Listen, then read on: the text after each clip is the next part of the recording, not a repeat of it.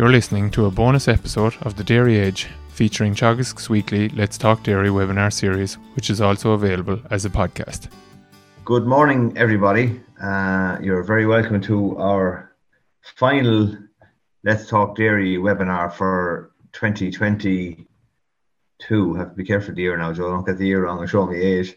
On a cold and frosty morning. It's very cold down here in County Carlow anyway. What's it like up in Monaghan, Joe? Or Grange, wherever you are today? It's Arctic, George, as expected, but sure, we're well used to it. We're not worried too much. We're giving people the option anyway of sitting in for a few minutes out of the cold and hear what's going on, I hope. Soon they're on the laptop or the mobile in an office somewhere, in a shelter in the house. I think there's a lot of cows been dried off this week, George, where lads thought they were going to milk through or said, and you know what, it's not worth it. So been setting me more than once this week. Yeah, I think so. You know what? I think they're probably right. It's not all about money.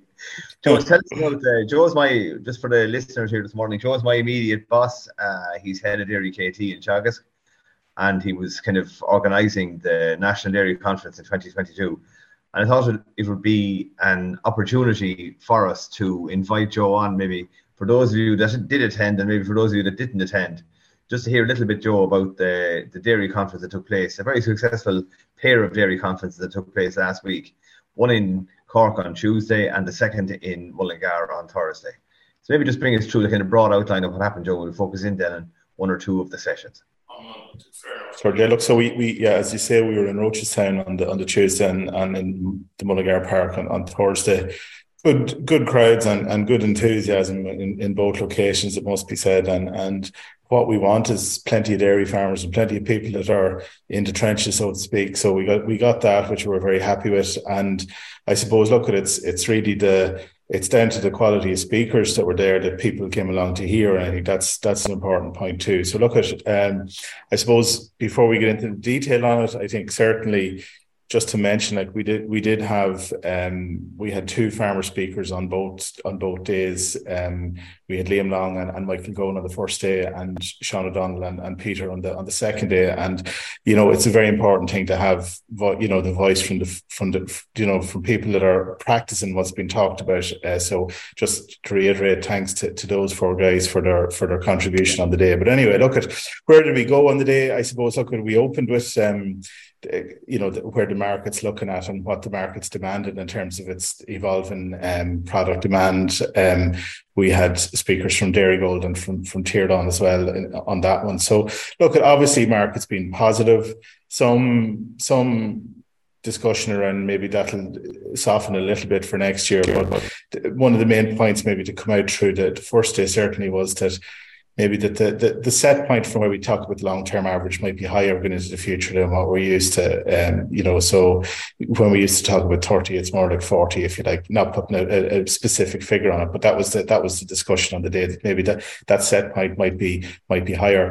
But one of the really interesting talks was from the Food Safety Authority, actually from Dr. Mary Flynn and from Una Lyons in Mullingar, and they really did a good job to show the difference. I think it was an interesting comparison between the quality, the nutrition quality of milk versus a lot of the alternatives that are being marketed and spoken about at the moment. And really what you could see there was that the big things like calcium and protein in dairy products proper, dairy products proper, I suppose, they were 4 or 5 times richer in terms of their protein content than some of the alternatives, maybe 10 times richer in some cases. So it just put that thing in context that, we do have a very high quality product.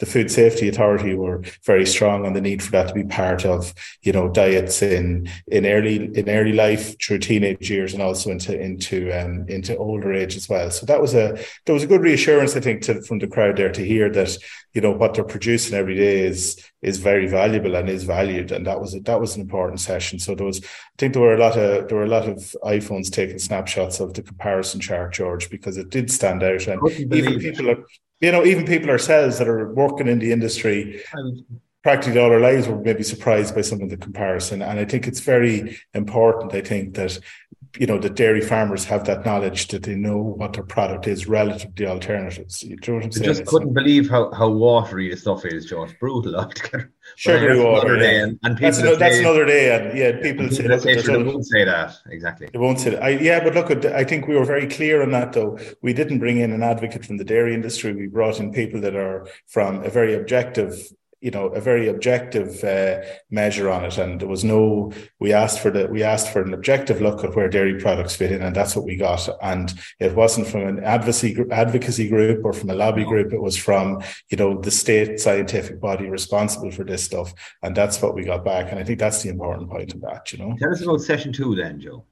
Look, at session 2, obviously nitrogen and clover have been big on the agenda over the last on farm over the last 12 to 24 months, maybe longer than that from a research point of view. Okay. And I think one of the main things that came from that, and Siobhan Kavanagh from the Signpost program was very strong on this, that, we wanted to get the point out, and I think the point was well made, that the nitrogen story is not just a water quality story or a cost story. It's also a story around greenhouse gas emissions as well. And that, reduction in chemical N and change in nitrogen type are the first and biggest thing we can do in the short term to mitigate greenhouse gases. I think sometimes the whole discussion tends to be around methane output, and that kind of stuff gets the media attention. But from a farm point of view, what can you do next year to reduce greenhouse gases? It's reduce the level of nitrogen in the system, in chemical N in the system,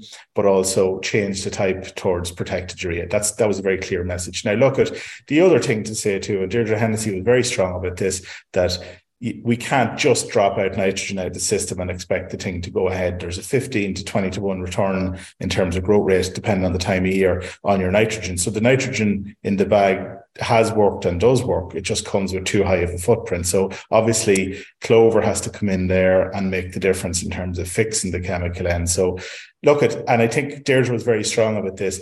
We shouldn't say there's a figure. We can't say it replaces 100 kilos of N or it replaces 200 kilos of N or 50. Yeah. It really depends on what's there on the farm. But typically, what was the figure? About 80 to 100 kilos is typically what it could replace. Exactly. And that's, and that's where we're kind of looking at I know some people and there's good research being done in Teagasc as well on zero-end systems and high-end systems and all sorts of systems. But the target, I suppose, for farmers at the moment is kind of that 150 plus 100 coming from clover is kind of what we'll be talking about. And that came through the talk as well, Okay. So look, I just don't want a quick one on that. Like Mike Deneen did a nice job outlining the fact that clover as a plant and clover swords do have good nutritional benefits to dairy cows as well. And he was very good on that in terms of how the fiber levels in the clover swords are lower, and that should get better production as a result. Yeah. Okay. Bring us on to session 3 then, Joe, about the quality calves of the dairy herd. Quality calves, yeah. Look, it's back to the future on this one, really, isn't it? Really, that we're maybe going back to a system. Maybe it's a new system, maybe it's an old system of breeding a fixed number of dairy replacements and then trying to maximize the quality of beef in the remaining calves. I mean, there was plenty of people did that for years through the 70s, 80s, and 90s, I suppose. And then I suppose as quotas went out, we did build cow numbers and build heifer numbers came through. There was a very strong focus on the dairy side and maybe less so on the beef. So that might change back a little bit now as herds, not only are herds stabilizing, George, but you see this yourself, obviously, with your groups. The days of 20% empty are over on a lot of farms. So we don't have the replacement rate requirements that we would have had previously when fertility in the herd was low. So actually, probably high EBI has contributed to the fact that we probably can get away with using a lot less dairy straws. And you put sex semen on top of that again, there is space there to do something on beef, I would say, So look, Alan Toomey from Moorpark and Ross Evans in Mullingar from ICBF just laid out, look, the system there of choosing bulls with the dairy beef index, being a bit more detailed about it, not just looking at calving difficulty, but looking at the carcass traits as well. That does it does offer opportunities for people to just produce a better quality calf that leaves the people rearing those calves with a better opportunity to make a margin on them. But look, at one of the questions maybe that came from the floor on that one was really around, can you have a dairy herd that's so low in beef genetics that it's not even worth your while doing this? And that's a tricky one. Like, I mean, if you're looking at, typically maybe what's the average, -8 or -9 or something in around that for beef mares. Exactly. Yeah. What if you're -20 or -25? Is it a waste of time even trying this? And I think Ross was very strong on that in Mullingar, actually, that you can have good bulls with good calving traits that can also put a bit of beef merit into even cows at that lower level. But you do need to be probably up at 70, 80 on the beef merit side of things to make that happen. So it's not a lost cause for those herds by any means. And that was an important message too. I suppose the challenge there is to get a team of bulls coming through the system that will meet those needs. It reminds me of the early days. Yeah, it reminds me of the early days in the EBI, Joe, when we were looking for milk and fertility, and it's hard to get the two of them. Hopefully it'll come in the next number of years. It'll be there, I'm sure. I know the list is full. The list is the active bull list from the dairy side, George, is full of those bulls now. It is. Like, I mean, you've looked at the lists on the DBI at the moment. There are some bulls available like that, aren't there? Yeah, there's a limited number that'll meet most of the criteria at this stage, which I suppose it'll be a few years, to be honest, about it now because the selection is only starting really to get the bigger teams of bulls that we really need to drive this on. Joe, tell us a bit about this. I just one final point before we move off that. Like, and I mean, the two farmers, Liam and Peter, were strong on this too. That like we there was a relatively positive reception to the messages around that. Like, it wasn't. I think maybe the fact that now there are tools coming available for dairy farmers to use on the breeding side is maybe that was missing previously. If it's possibly now. There's a direction that can go in and there's things people can do to make a difference. And I felt that there was a good reception towards that, because difficult enough subject, to be fair, previously when maybe the tools weren't available to use. But now there are options there. And I think people as a result maybe have responded to that in the way the view or the think about this thing. So that's good. That's good. Bring us through the fourth session then, Joe. Some kind of short pieces then. Yeah, look, on the short stuff, we asked, I think it's one thing I know we talked a lot about it ourselves internally, George, around the need to have, I like to think that attendees can go home with something practical to look at after the conference, that there's something you can go, that it's not all pie in the sky stuff, that you have some reasonable take home stuff. And we says, look, at the graveyard shift is the time for that, because lads will be getting itchy to move on at that after 3 o'clock or whatever. So we asked for 4 things. Was really look at the costs. We wanted something on cell count, something on methane, which is important, even though we said, look, nitrogen's the main story for the moment, and also John Upton stuff on milking facilities and that, which was interesting. Those were the four things, So I think you pull a few slides. Just for a quick peek at that. So maybe just James and Adrian O'Callaghan and Patrick pulled this together for the cost side of things. And look, not to get into too much detail, but the main point just on the slide, if you look at the blue box there, that's the kind of the average and the range of cost you would have seen in 21, I suppose. So you can see the average cost being something around sort of 1,560 to 1,600 quid, and then on the yellow or the orange box there is the sort of the average and the range that's likely to happen for the final tally in 2022. I suppose, look, the nice show. There's 2 important things to show there. Number one is that the average in 2022 will be even higher or slightly higher than what the highest cost farm was in 2021. So on average, our average cost now is as high as what the highest cost farms were last year. And that's, because all the talk is about milk price, but we also have to just watch this question on cost is important.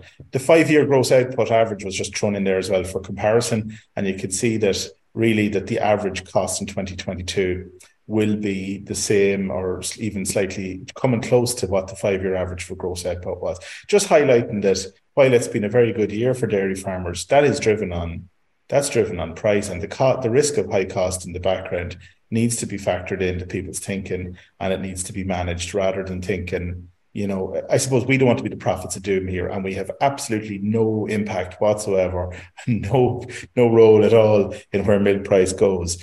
All we can do is try and put the figures in front of people, and that's what it shows there, is that be careful, because with the acceleration in costs, we become very reliant on the high price. We really become very, very reliant on the high price to make the margin. Okay.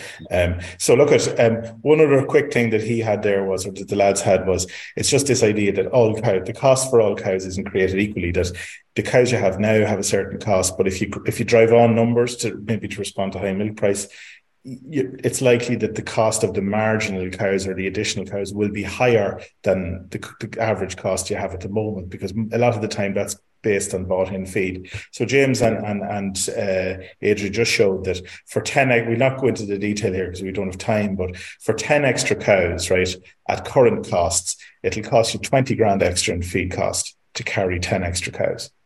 So you might be there thinking, as a dairy farmer, you're thinking, I'm feeding whatever, a ton of concentrate, for example, and I'm feeding my 100 cows and I'm buying a ton of concentrate. It's costing me around 40 grand to feed in purchase feed. 10 extra cows will increase your feed cost by 50% this year. And that's important to remember. Now, there could depend on the type of cow, there could be still a margin in those, but don't expect the cost to stay. It's not line for line or cow by cow. They're going to accelerate. So you have to be careful on your numbers. And that was the main point there, which I thought was interesting. Look at on the milk and efficiency, where did John go with that? John Upton. Big point here really is, look at cows per hour. You're talking 90 on your herringbone on the left, but 95 cows per hour. 170 on the rotaries, but huge farm-to-farm variation. So operator, we can't change our milking parlour in the morning, but we can have a look at our operating system or our way of doing things. And John made a very good point, actually, that it's not just the parlour, but it's also the collecting yards, the drafting, the exit from the parlour. Collecting yards are a major problem on a lot of farms. They contribute hugely to milking efficiency. And he could see from his data that the poorest performing parlours were taking much longer to load rows and to empty rows. It's not only about how quickly clusters are attached. It's really, in a herringbone situation, it's how quickly the animals enter and leave the parlour. And, rather than focusing on, extra kit inside in the parlour, which is important too, maybe having a look at how the whole thing is configured in the yard might be as an important thing to look at. So look at one other thing that he made a nice point was, and this is, we'll not delay on this one, but in a herringbone system, one operator was giving you 88 cows an hour, two operators on average, and two operators was giving you 105. So kick that out of the parlour as a message, Joe, is it? Yeah, except on Sunday morning, George. That was, So, but it's an interesting one. Like that, a lot of these farms actually, we have two people milking, and we have a labour shortage on farms. So John's message was set the farm up, or set the parlour up, particularly in the herringbone. Set it up with a good draft and good cow flow, good automation that allows one person to sort of milk in comfort. But a lot of the times we have 1.5 people or 2 people floating around, a second person floating around to get over the fact that the thing isn't as well set up as it should be. And that's it's this kind of intergenerational thing. Who's milking? We both are, kind of a thing, and that's fair enough. But look at try and give one or the other the evening off or whatever, if possible. One other quick one on it, and I'll not dwell on it, George. This is an interesting one. The 16-8, this 8-16 is 8 hours and 16 hours between milkings. Only 20% of rotaries and only 6% of herringbone farms in the study were milking at that optimal interval from a labour management point of view. So while you have all this kit and all the focus is on the milking process, we're still stuck with the idea that a lot of people aren't milking. They're milking at a 10-hour interval. So a 2-hour milking on top of a 10-hour interval means that on average farms are running a 12-hour day. Yeah. That could be a 10-hour day in the morning. There's no need. When there's no need. There is no need. There is no need.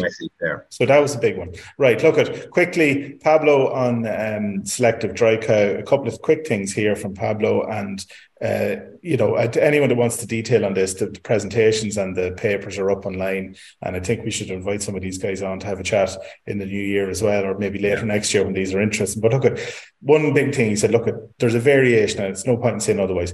The antibiotic is in blue, teat sealant and antibiotic is in, these are herd by herd. You can look at the variation in the responses to dry cow therapy. The antibiotic is kind of, the range between herds is much less. Some herds had a bad outcome with the teat sealant only, and some herds were very, very comparable and very good.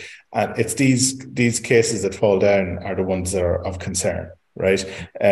So like you can see the antibiotic is doing what you'd expect. It's equalizing management. It's a kind of I'm not going to say an aid to bad management, but sort of it brings everyone onto a level playing field. The challenge is higher, obviously, when you've got a selective program in place, but some herds had very good outcomes from it, right? That's important. So look at, what did he say? You need to be using CMT during the lactation, really, for low mastitis. Records are important, obviously. Stripping cow's milk, certainly if there's finding cases quickly and promptly, all very important, right? On the dry period, interesting one, a cubicle per cow or more needed. There's 30,000 or more of a cell count difference. Packed sheds or poorly appointed sheds are a risk for a whole lactation cell count. Clean your cubicles twice a day, even during the dry period, which was an interesting one. There was bit of grumbling about that, but there you go. That's 40,000 of a cell count. Yeah, that's the finding. So get in there and keep them clean even during the dry period was an important one. This was a big one for me, actually. I thought it was interesting. 29% of heifers calving in had infections. That's interesting now. So Pablo made a good point here that actually heifers are seen as a clean animal coming into the herd. But actually, there can be a reservoir of mastitis infection, actually, because they don't get the attention maybe that the cow that you have records on does. So the heifers are one. So training heifers into cubicles, making sure that they're lying up, that they're clean, all that kind of stuff. Bringing heifers home in good time from contract rearing arrangements, that they're not unsettled or not cubicle trained. Coming into the spring period is important. That was a big one, actually. Last milk recording before, getting a good milk recording done at 30 days before dry off, very good predictor of infection. And another big one here was for heifers, cut-off point for selective 60,000, for cows 100,000. So you need actually a heifer at 100,000 cell count could have an infection, but just doesn't show it. So make the cut point 60 for your heifers, and that was interesting. Okay, so look at, we've covered all those, and clean cubicles is a big one. I'll just skip to what Ben talked about, and very quickly, Ben talked about measuring methane through the green feed. You can see here the green feed system, that this little tower, when the cow eats she's only eating a couple of bits of concentrate every day, a few times a day. It measures the methane in her breath, and that's the calculation on methane is a book value, and you can see the book value is in orange here, but when they measured it in pasture, you can show that there's about an 18% drop in methane production on high quality pasture at the start of the year. So actually the book value for methane that's assumed for Irish dairy cows is too high. And the idea now will be to try and get the measured value included in the inventory. And that's a very repeatable and very consistent message across a good number of trials at this stage. And, that's data that's been checked in other countries and all the rest of it. And it's a good story. And the story really here is around low fiber, high quality pasture in the start of the year creates less methane than is assumed. But as you can see, as you move through the year and the quality of pasture, the fiber content in the pasture comes up, it actually comes back to what you'd expect it to be. But look, we produce a lot of milk in here, and it's telling us that we're overestimating what methane is produced, which is a good news story really for a pasture system. All right. Joe, listen, that's a whistle-stop tour of the dairy conference there. There's only one question in. If anyone else, just before we go, has a question to ask, just fire ahead and ask it. And the question is a kind of a complaint here, Joe. why was the conference not available via Zoom? From Wexford to Cork, it's a 5.5 hour drive and a 4.5 hour trip to Mullingar. I suppose we're kind of spoiled in a way. I suppose we were anxious to get back to a face-to-face conference, Joe, after 3 years. There's nothing like the face-to-face event. But a lot of the material that you presented or that there now is available online already. And there's a PDF. They're recorded. Yeah, there's a couple. The nitrogen session and the CAF session are recorded. They're recorded and they're online as well. Yeah. They're online as well. So not all of it, but some of the material that's available or that was presented is available online, and there'll be slides and the booklet available on the system as well if you go looking for it. If you're in trouble, just drop me an email and I'll get it on to you. So listen, ladies and gentlemen, we're going to leave it at that for today. I thank Joe for our Whistle Stop tour through the dairy conference. It was great. Thanks, Joe. We're starting up again. We won't have any Let's Talk Dairy webinar next week. We'll start up again on the 5th of January. And for the month of January, I have me speakers lined up. We're going to go through some of the content of the calf care events that take place during January. January is an important time to get ready and get your head in gear for the calf rearing that will take place across the spring. So we'll cover that in January in the Let's Talk Dairy on the 5th, the 12th, 19th and 26th. Without any further ado, I thank Joe once more. Thank you, our audience, for sitting in with us. And we'll see you all again, please God, in the new year. And happy Christmas and a prosperous new year. That's all for this week's bonus episode from the Let's Talk Dairy webinar series. And don't forget to look out for more bonus episodes each week. I'll be back with the usual Dairy Age podcast on Monday, so do listen in then. I'm Stuart Childs, and thanks for listening.